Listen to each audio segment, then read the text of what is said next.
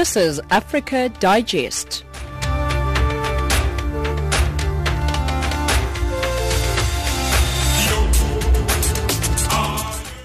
It is 1700 hours Central African time right here on Africa Digest on Channel Africa. As we give you news from an African perspective, we are broadcasting to you live from Johannesburg in South Africa. My name is Siphumelele Zondi. Hello, welcome to the program. You can find us on 9625 kilohertz on the 31 meter band if you're in Southern Africa. You can also find us on 802 on the DSTV audio bouquet. I'm with Joala Netulo, Husana Matebula and Mosibudi Makura. Your top stories. Reports from South Africa suggest that President Jacob Zuma may reshuffle his cabinet. Corruption watchdog finds new evidence linking Zimbabwe's military and intelligence agency with companies operating in the Marange diamond fields. In economics, Kenya's economy feeling the heat of a year-long season of political campaigning and elections. And in sport, nations arrive in Zimbabwe ahead of the 2017 COSAFA Women's Championship. Joala Netulo has your news.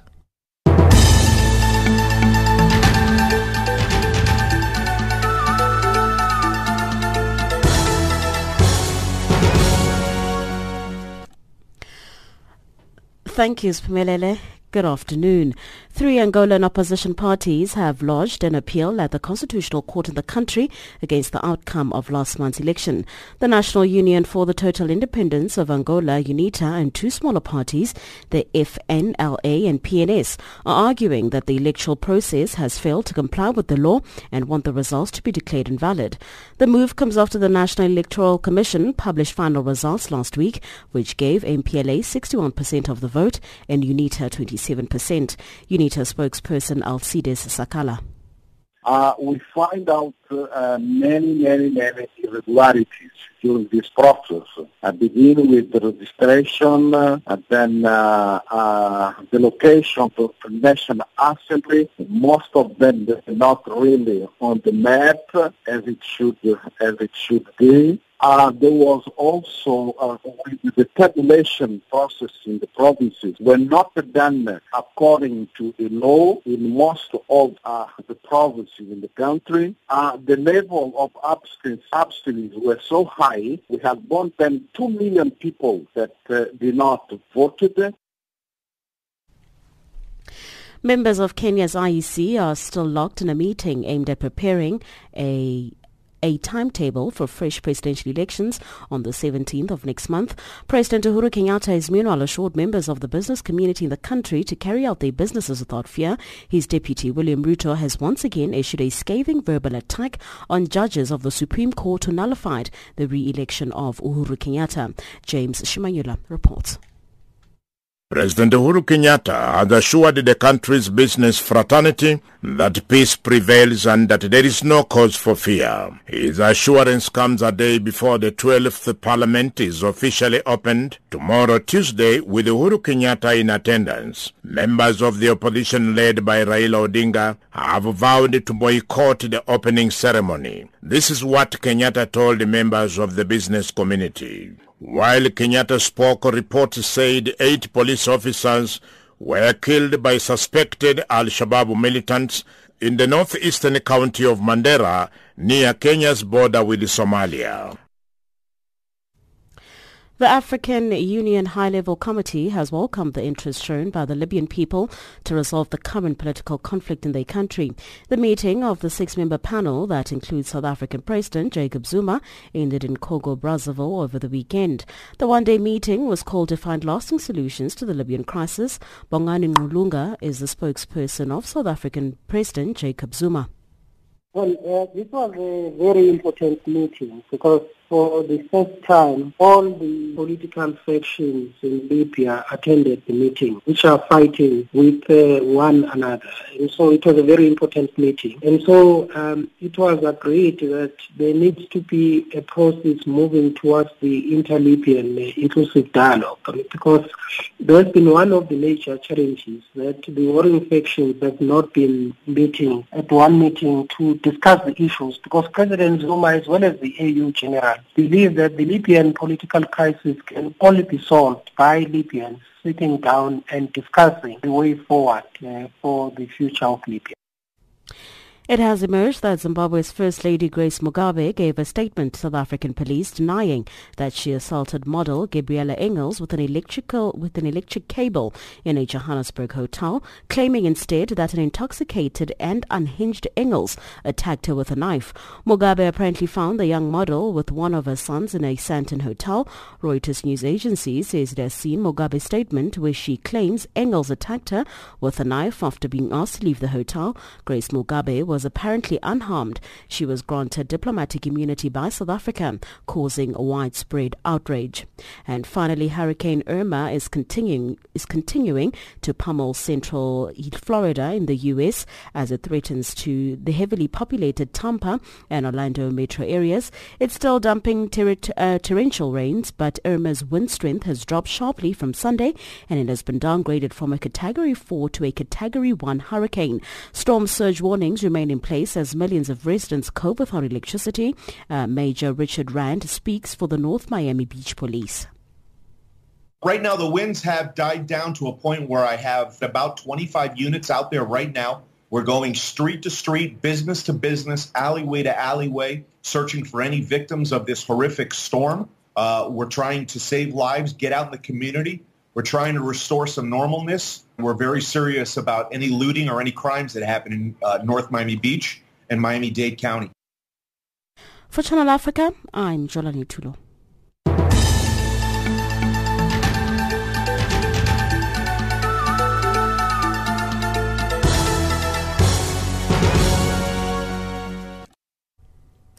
Thank you very much, Jolane. Your time is 17:06 Central African Time. Now, reports from South Africa suggest that President Jacob Zuma may reshuffle his cabinet after it was announced this weekend that former African Union chairperson COSAFA Zuma will be sworn in as a member of parliament. The announcement has increased speculation that President Jacob Zuma is likely to reshuffle his cabinet for a second time this year to accommodate her in the executive. More on this from political analyst Dumsane Hlophe, who is with the University of South Africa's School of Governance. It's not a far-fetched speculation, given that COSAFA Zuma is going to Parliament, and from where I'm sitting, I don't think she is destined to Parliament to sit in the backbenches, because that will greatly affect negatively her presidential campaign. So one thing that could assist her in terms of ensuring maximum visibility, which is one of the important things if one is campaigning for a leadership position, is to be visible publicly. Being in a cabinet position will assist her a great deal, but then it would have to be a cabinet position which does not expose her too much to those heightened criticism that she could face from the likes of the EFF or the DA in the National Assembly. Now, along with the speculation, Mr. Lopez, of course, a list of likely casualties in this regard. There's speculation around High Education Minister Blades Monday being given the boot to accommodate Nkosazana Zuma. Your take on this? Would this serve her well in the lead up to that hot seat that she's vying for? Well, it's a knife which is sharp on both sides, because if indeed she goes into the cabinet, I think one of the things that Zuma can do, he can remove anyone who's within from the SACP, because in any event, the members of the Communist Party have already expressed discomfort that they don't trust his leadership. So they've already expressed, a dismissal of Zuma's leadership. So if he reshuffles one or all of them, it won't be problematic, because in any event they don't recognize his leadership. So you can take someone from that pool, which would include, Blaise Nzimande.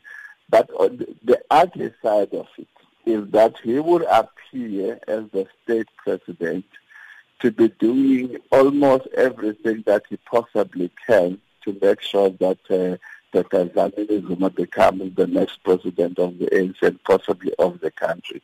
But that will not do the campaign of NDZ very good, because it strengthens the argument that some are making when they campaign her, that her presidency will simply be a continuation of Jezza's, presidency. So it's quite good and bad, but it's right now, it looks like, that camp is pressing panic buttons. And on top of all of this speculation, of course, there's added speculation that President Zuma could stay on for another term. What implication could this have should it come to fruition? Yeah, but you see, that is likely to be viciously rejected by a significant chunk of ANC members, including those that are possibly, in these camps. I think generally we have seen since 1994 that ANC members are their tolerance span is quite limited when it comes to leaders that seek to stay in position of leadership for much more than they were supposed to do. You remember as well that, although constitutionally President Mbeki then could have stayed longer as ANC president, that was roundly rejected. And then there's also this ruling, by the way, within the ANC that says the ANC president will be preferably the president of the country, assuming the ANC wins, elections. So all of those do not necessarily present a case for Zuma to stay, a term much longer. In any event, it will also entrench this thinking that, he wants NDZ to carry forward his leaders. Alternatively, if he fails to instill NDZ, then he is likely to do it himself. It's a very thin, he could be walking on thin water if he was to pursue that route. Political analyst Dumsani Hlophe, who's with the University of South Africa School of Governance, talking to Zikhona Miso. Over the past few weeks, hundreds of people have taken to the streets of Togo calling for the resignation of President Faure Gnassingbe. These demonstrations have been taking place across the country since August. Opposition leaders had been hoping to force the government to initiate reforms. In 1992, former President Gnassingbe Eyadema actually did introduce a new law which limited the presidential term to 2 electoral periods. He, however, rescinded in 10 years in order to stay in power until his death in 2005 when he was succeeded by his son. To help us analyze the situation, Channel Africa spoke to Matthias Hongpe, senior researcher with the Open Society Initiative for West Africa, Stephen Groost, senior researcher with the South African Institute for International Affairs in Pretoria, and Lizelo Vaudran, senior research consultant of Peace and Security Research Program, also at the Institute for Security Studies.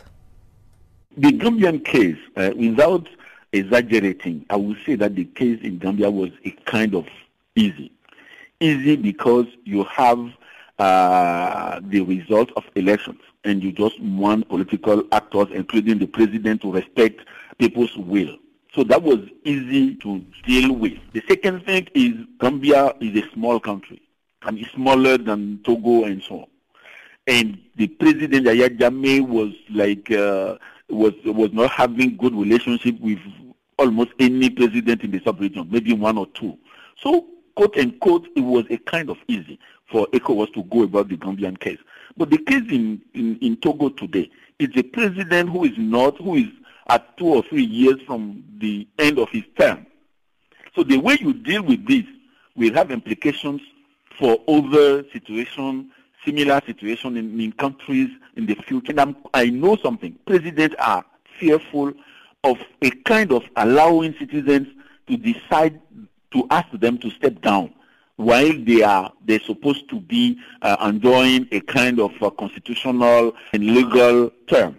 So that is the difficulty of the situation in Togo. The president is not at the end of his term, and now people seem to be asking him to step down. That is really difficult to manage. And I can understand why ECOWAS has been silent so far.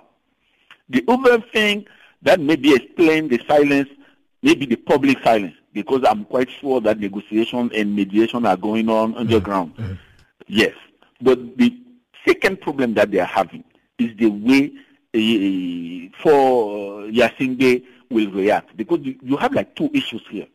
People are asking for the limitation of mandat, of the term to be introduced again into the constitution.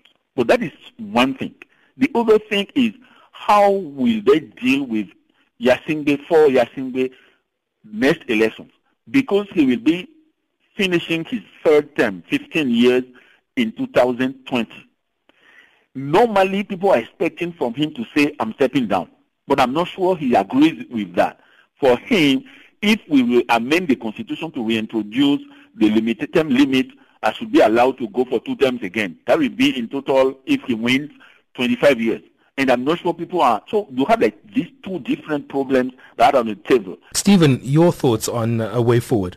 Just 2 things. I mean, one, even if the Constitution is reformed and term limits are introduced, the way that they've set it up is that, my understanding is that it actually would start the clock running from 2020, which would allow the sitting president to still have 2 additional 5-year terms. So he would be around till 2030. I'm not sure with the mood on the street whether that's going to be acceptable, whether that people are going to tolerate a possible 10 or from this point 12 more years of this president. The other is actually, just while I was talking to you, I've been doing some work on the upcoming Israel-Africa Summit, or Africa-Israel Summit, that was meant to be held in Lomé on the 23rd of October. And just while we were speaking, an email came through to say that this is postponed.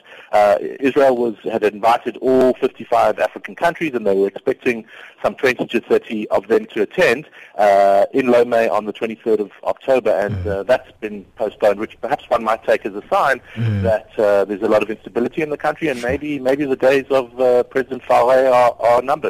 Liesl. I agree that the opposition is now so mobilized that they might not be placated with simply a constitutional change, especially if it's going to be another sort of a trick. We've seen it in Senegal with former President Abdoulaye Wade, in Rwanda as well.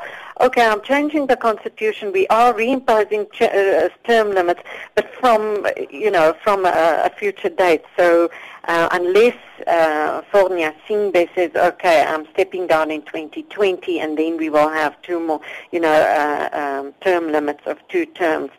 But the situation is very dire and quite explosive.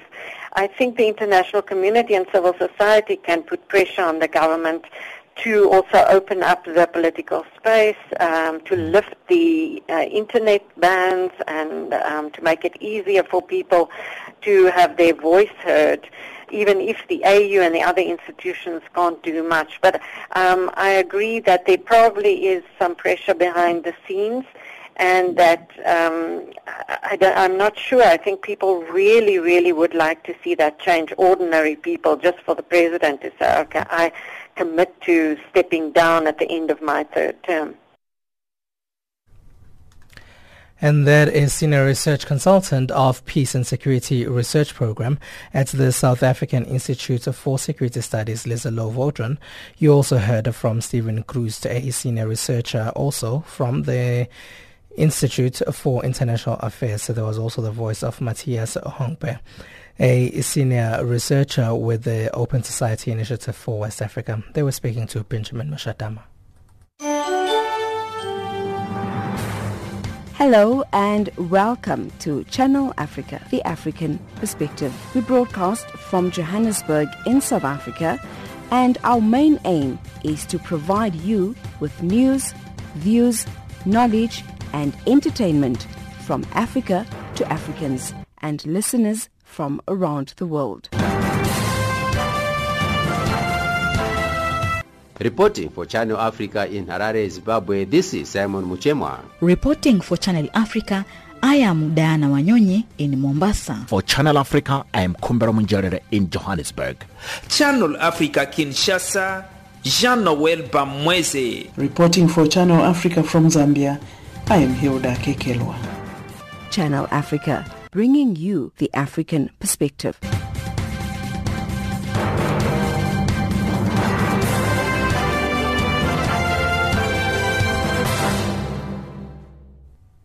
Your time is 17:19 Central African time, right here on Channel Africa, as we give you news from an African perspective.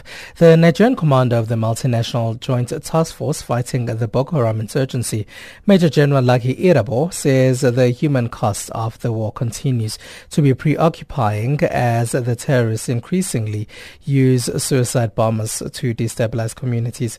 Major General Lucky Irabo, who visited his troops in Cameroon, Nigeria and Chad, said close to 400 people have lost their lives in suicide bombings since April, even though there have been no mass armed attacks by Boko Haram during the same period. Mokikinzeka reports from the northern Cameroon village of Budua on the border with Nigeria, a one-time stronghold of the insurgents.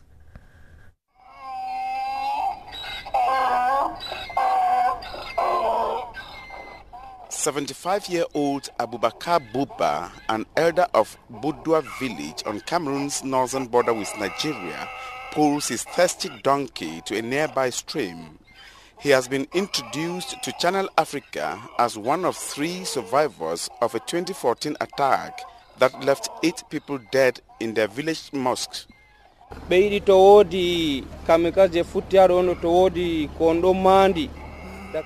A member of the multinational joint task force asked the 75-year-old how life has been in his village since he returned 3 weeks ago.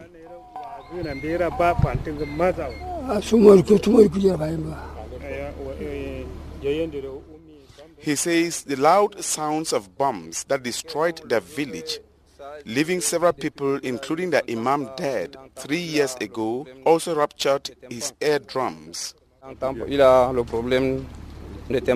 Buba says he is poor and lives on food aid from well-wishers and neighbors.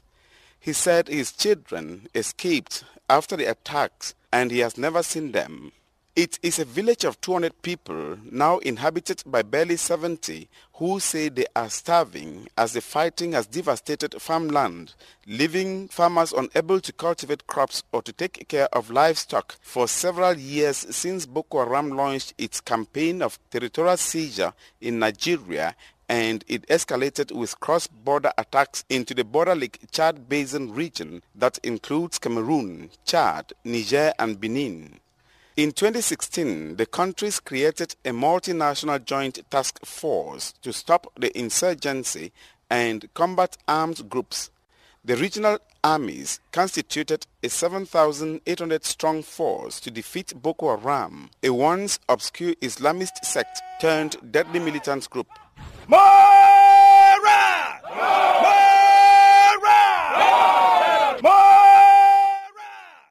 The armies received military orders from their Nigerian-born commander, Major General Luki Irabo, who visited Limani and Budwa in Cameroon and Amchidi and Banki in Nigeria's Borno state.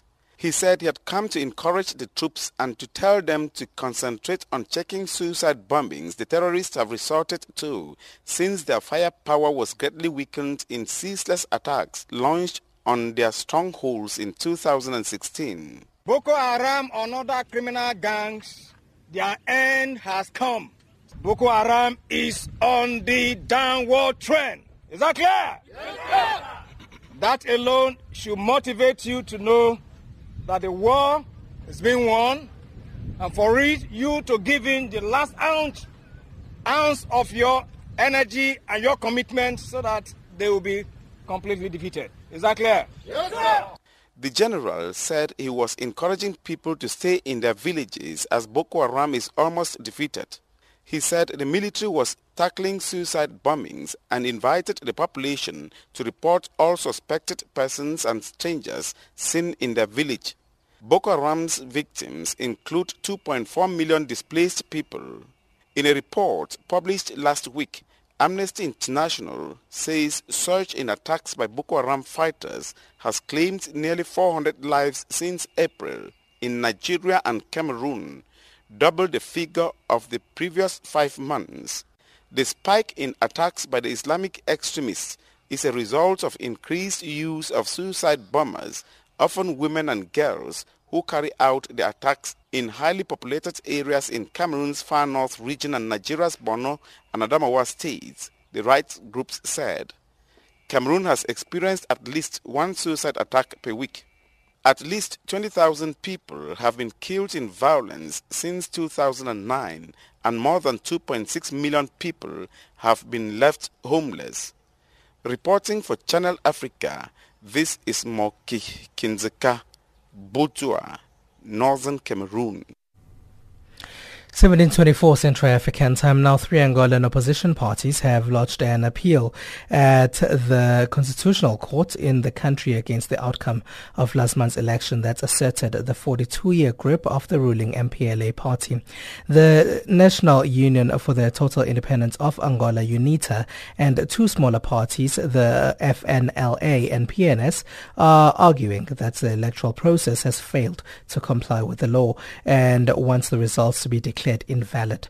The move comes after the National Electoral Commission published final results last week, which gave MPLA 61% of the vote and UNITA 27%.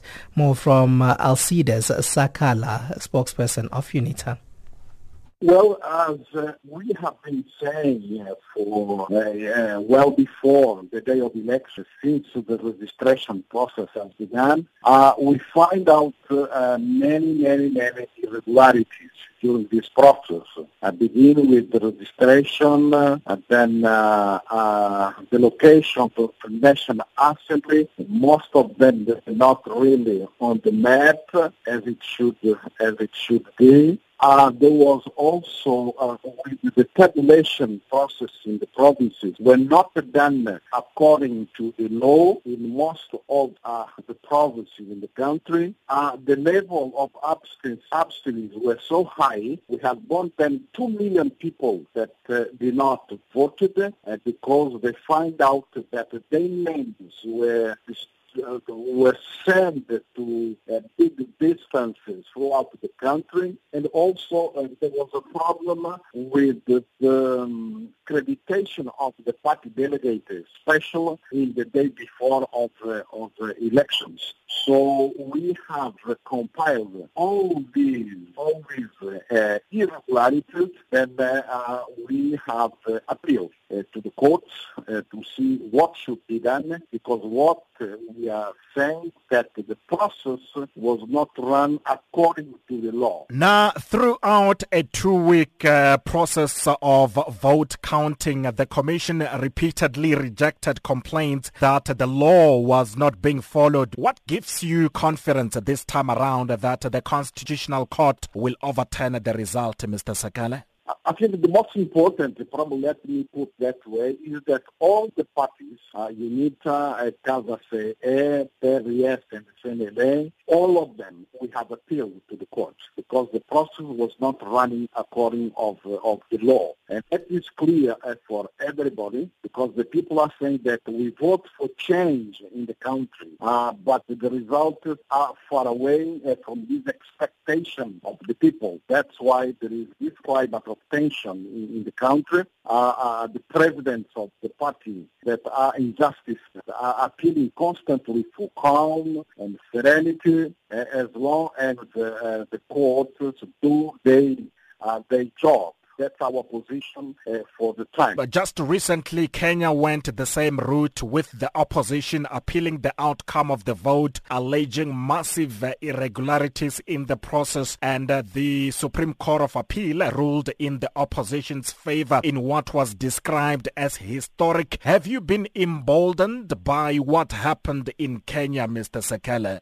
Absolutely. There was a big achievement for the Kenyan people, because our point is that institutions should act independently, whatever they position within the national contest. In Angola, you find that most of the institutions are influenced by the party. That's why we have really problems in approaching these institutions. So I think the example of Kenya should be taken into account in the electoral process in our continent, because that can help indeed to diffuse post-electoral tensions that arise almost of time in our continent. And when is the Constitutional Court going to hear the case? Has the date been set yet for the hearing? I think they begin already. We have a couple of days ahead, maybe 5 or 6 days ahead. Then we'll see the outcome of the results from the courts. That is Alcides Sakala, spokesperson of Angola's opposition, UNITA, on the line from Luanda in Angola. And he was in conversation there with Kumbero Mujarere. It is now time for your news headlines. Here's Jola Netulo.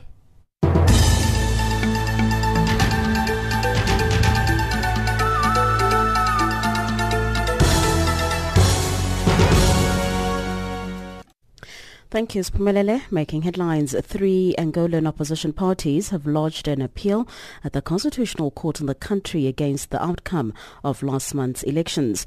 Members of Kenya's IEC are still locked in a meeting aimed at preparing a timetable for fresh presidential elections on the 17th of next month. And finally, Hurricane Irma is continuing to pummel central Florida in the U.S. as it threatens the heavily populated Tampa and Orlando metro areas. For Channel Africa, I'm Jolani Tulo.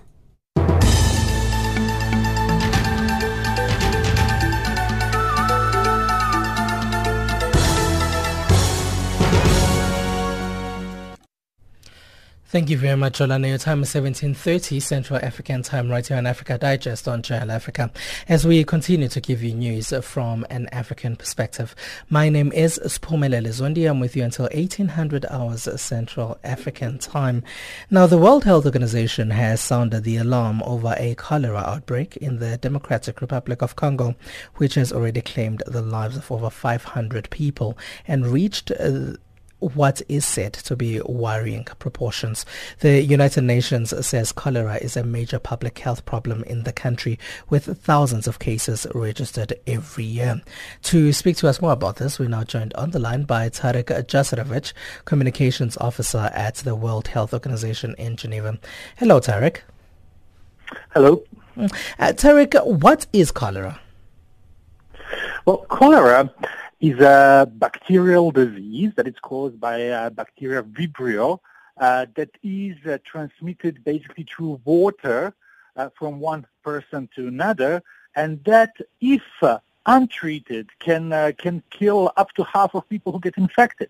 Now, it is very simple and straightforward disease to treat. People who have mild symptoms need to get rehydrated through oral rehydration salts. Those who are having a severe stage of infection need to get intravenous fluid and antibiotics. But again, if people get those basic treatments, the fatality ratio can be lowered to less than 1%, and this is what we want. Unfortunately, in the Democratic Republic of Congo, fatality ratio is now above 2%, and it has the disease has killed more than 500 people this year.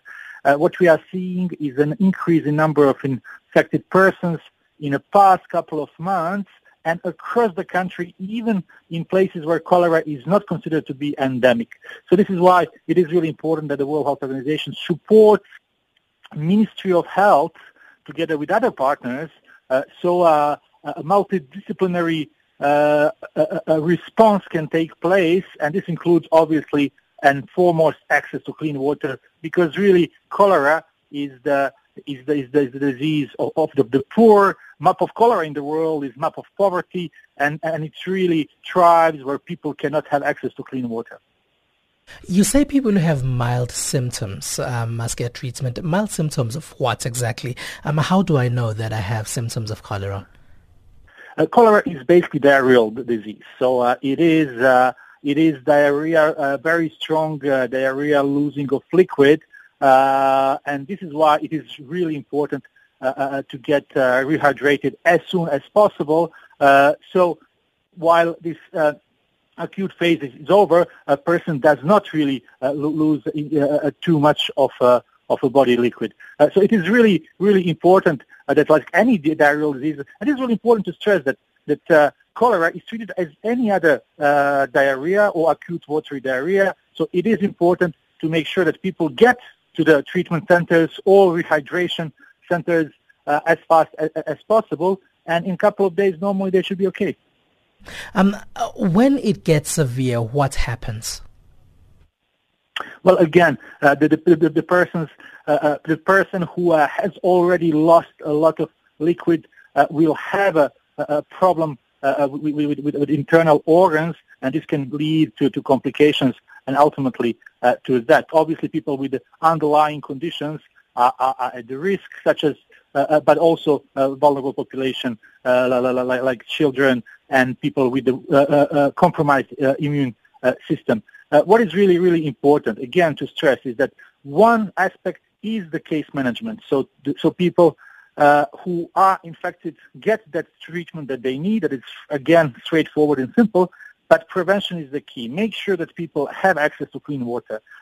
If people do not really use contaminated water and make sure that the water they are using is clean, the risk of getting infected is really low. So what we really need to do is to invest in the water and sanitation, to make sure that people in countries that are seeing now cholera outbreak in different parts of Africa and elsewhere as well, have this access to clean water, that water and sanitation investment is bigger than it is now, so cholera will be reduced. What's the problem in the DRC? So there's a problem of water and sanitation, is there? It is. Again, it is the biggest issue.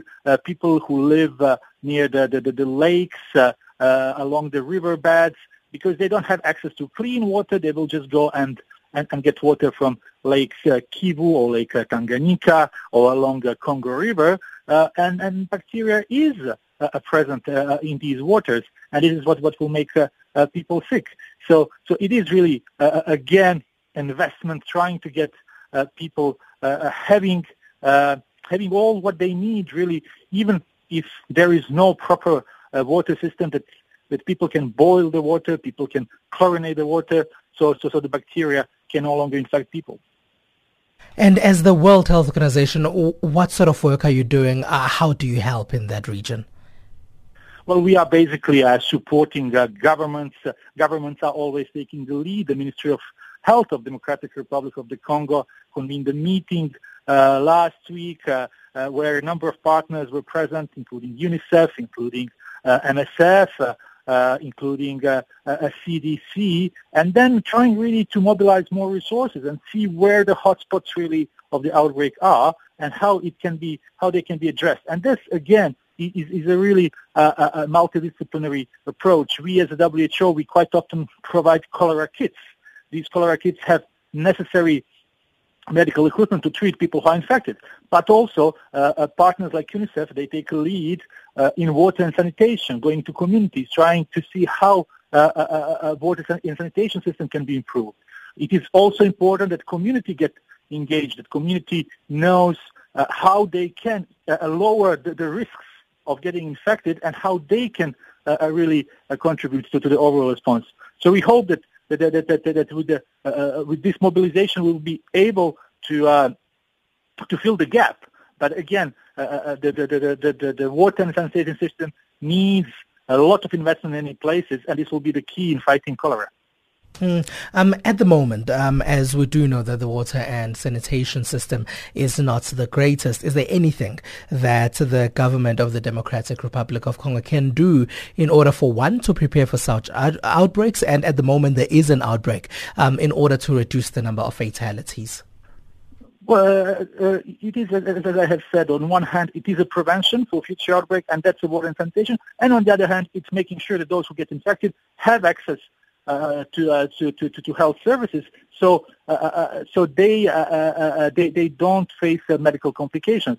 In that regard, we are sending a cholera kit. It is important that health workers are equipped, that health centers are functional. Unfortunately, in many places in Democratic Republic of the Congo, because of the insecurity in some areas, lots of medical facilities are not properly functional or are partially functional, and it's obviously making a problem because, again, for the person who is infected with cholera, the speed is really the important thing to get what we call ORS, oral rehydration solution, or intravenous fluids as fast as possible.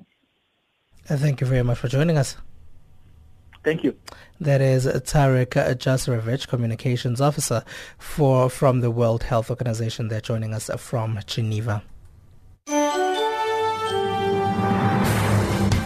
This is Channel Africa, South Africa's international radio station on shortwave, internet and satellite. Listen to Channel Africa in English, Kiswahili, French, Silozi, Portuguese and Chinyanja. Naam, kwenye line ya simu hivi sasa najiunga moja kwa moja. Farafina. Terre de soleil.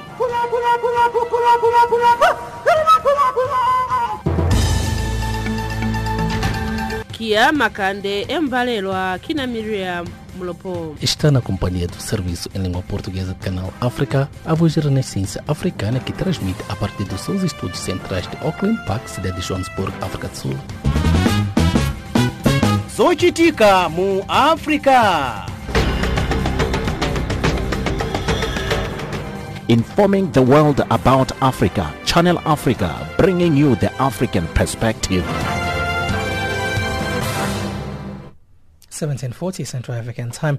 Corruption watchdog Global Witness says it's found new evidence linking Zimbabwe's military and intelligence agency with several companies operating in the Marange diamond fields. Titled An Inside Job, the state, the security forces and a decade of disappearing diamonds. A report by the organization uncovers how Zimbabwe's intelligence and security forces are intricately involved in all aspects of the diamond trade and how this props up the ruling party. The report lifts the lid on how several mining companies have concealed their finances and shielded their operations from public scrutiny, hiding significant stakes in these companies held by the Central Intelligence Organization, the Zimbabwean military and the government itself. As we hear from Michael Gibb, campaign leader for conflict resources at Global Witness, the diamond money is secretly being used to finance institutions responsible for gross human rights violations. He elaborates. The discovery of diamonds in Zimbabwe was, of course, an incredibly significant event. It was one of the largest, most recent diamond discoveries, and it brought with it so much promise and so much hope, both to the local communities but also to Zimbabwe as a whole, expecting that this big discovery might be able to help them chart a way out of an increasingly dire economic situation. And so we've been closely following the developments in Marange and have sadly observed that far from providing that way out of a desperate economic situation, the find has developed into what in many ways is the epitome of what is sometimes called the resource curse. So not only has the money failed to benefit ordinary Zimbabweans, failed to reach the millions of unemployed and those living beneath the poverty line in Zimbabwe, but the money has instead been funneled in secret and off-budget ways to many of the institutions that have been consistently implicated in violating their human rights and undermining their democracy. Zimbabwe's population have lost twice, first from a development perspective and then second from the view of their democracy and political developments. Exactly which agencies did you find to be involved? So our report documents links between Marange Diamond Companies and Zimbabwe's military that we have linked to one, possibly two of the joint venture companies operating in Marange.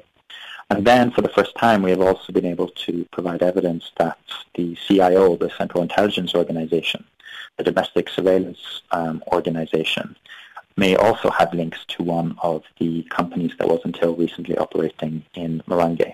Now, this is especially important, we think, especially ahead of elections and ahead of an increasingly divisive debate about who will succeed the current president.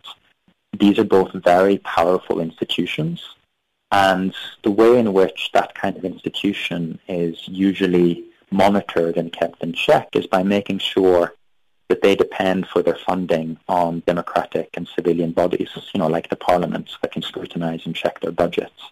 But when they're able to make money secretly and off the books, they become less dependent on state funds, and so it becomes harder for the democratic and civilian institutions of Zimbabwe to monitor them and check them and provide the necessary oversight. The research, Mr. Gibb, sets out in forensic detail how money has been stolen and where it goes. How exactly were you able to piece evidence together? As you said, this is an industry and a sector that is characterized, above all, by secrecy. The government has tried to point the finger of blame at private investors, suggesting they are to blame for the disappearing diamond money. But what we have been able to uncover is a system that in many ways was designed to allow this kind of money to disappear. So we've spoken to lots of people, both inside and outside of the country, that have information and know this sector well. We've spoken to community members that have been able to tell us about the impact. That is Michael Gibb, who is the campaign leader for conflict resources at Global Witness, on the line from London, and he was in conversation with Selina Ndobong, 17:45 Central African Time. Your economics now from Wisane Matebula.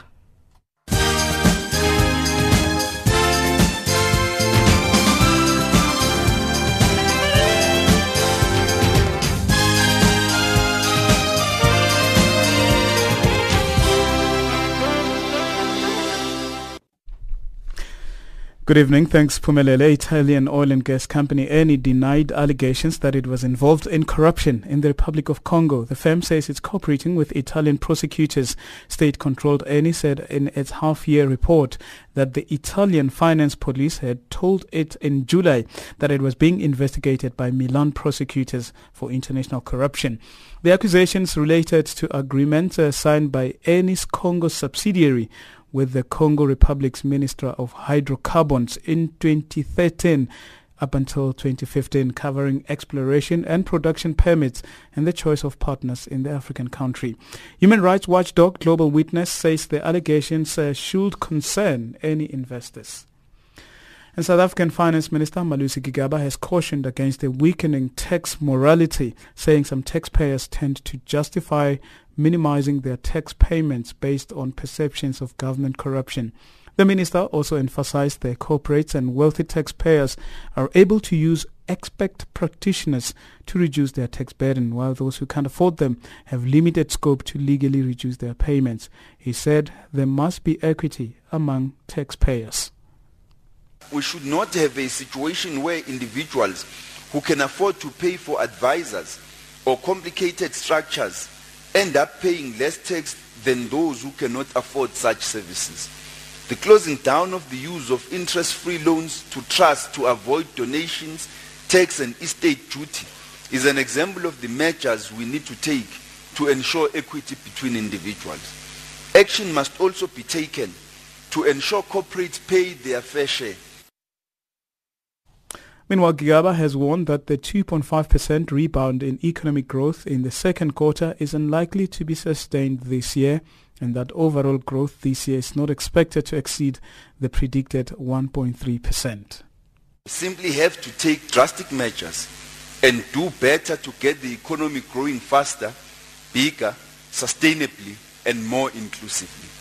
We cannot afford to become complacent as a result of the quarter two GDP growth of 2.5%, which has got us out of the recession, much as it came as a welcome relief for all of us. Kenya's economy is feeling the heat of a year-long season of political campaigning and elections, which culminated in the nullification of Kenya's presidential election by the Supreme Court.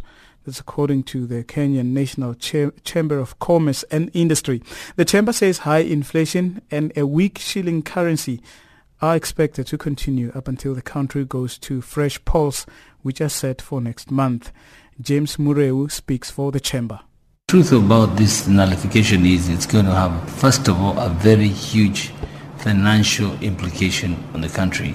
It means organizing a fresh election. The court ought to have looked at all this before it pronounced itself. I feel this was more of a political pronouncement than a real pronouncement insofar as the election outcomes are concerned.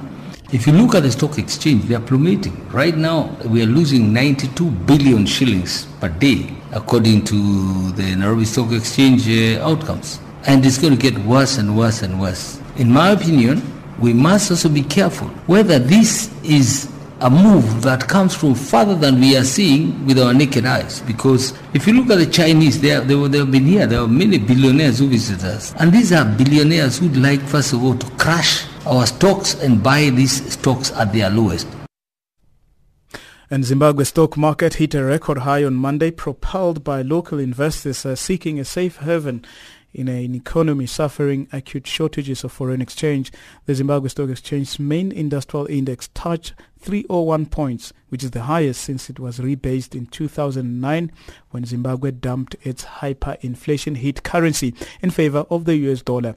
Market capitalization reached $8.5 billion and it has more than doubled since January and added $1.77 billion in the past week. Businesses and individuals struggling to access cash from banks have found that the stock market is a safe bet for maintaining the value of their money. Financial indicators now: the dollar is trading at 12.9 South African rands, 9.89 Botswana pula, and 9.13 Zambian kwacha, also trading at 0.75 to the British pound and 0.83 against the euro. Commodities: gold $1,347, platinum $1,040 per fine ounce, Brent crude oil is at $54.21 per barrel. And that's your economics news for now.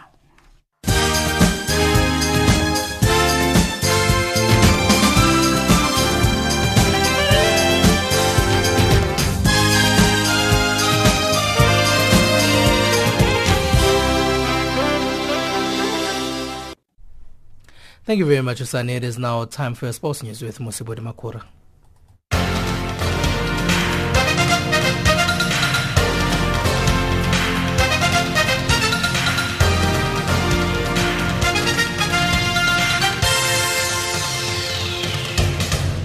Good evening, sports fans. I am Musibudi Makura with the latest sports news at the Sawam. And starting off with football news, Kenya's women's national football team is en route to Zimbabwe to participate at the 2017 COSAFA Women's Championship, which gets underway on Wednesday and concludes on the 24th of September. Now, Kenya have been invited to participate in the championship as the East African guest nation. Here is Harambee Starlets head coach Catherine Wabi. They always think Kenya cannot do anything. We are underdogs, and we want to at least try and believe that this time we are trying to improve. We are not the same Kenyan team that has always been, especially in this category of the underage. Now on to tennis news. Following his run to the 2017 US Open final, South Africa's Kevin Anderson has jumped from 32nd to 15th in the latest official ATP Tour rankings. Anderson lost 6-3, 6-3, 6-4 to world number one Rafael Nadal in a showpiece match on Arthur Ashe Stadium on Sunday, but will be happy after reaching his first Grand Slam final.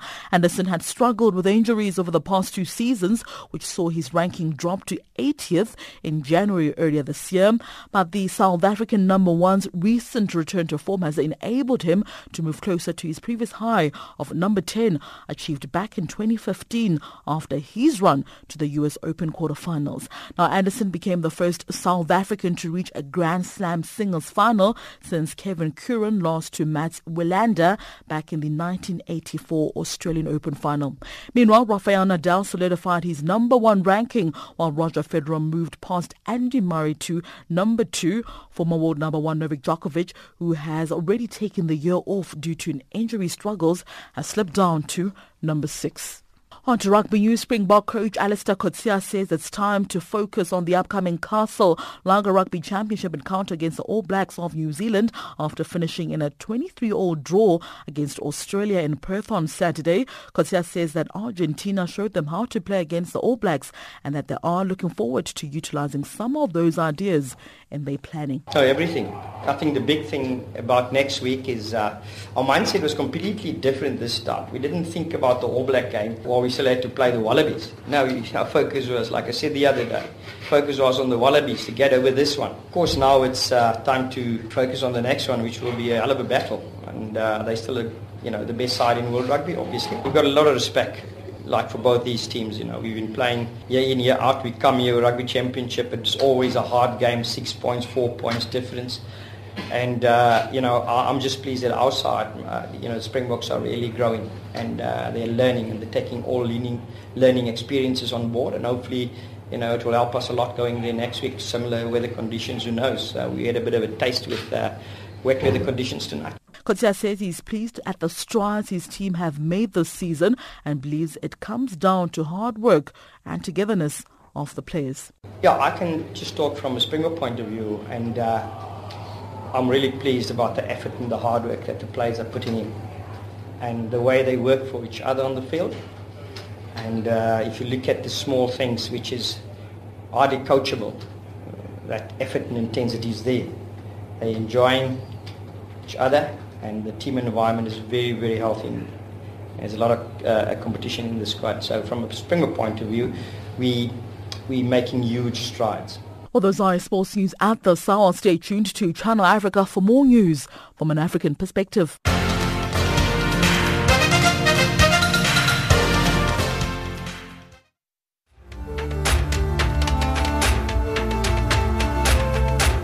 This is Africa Digest.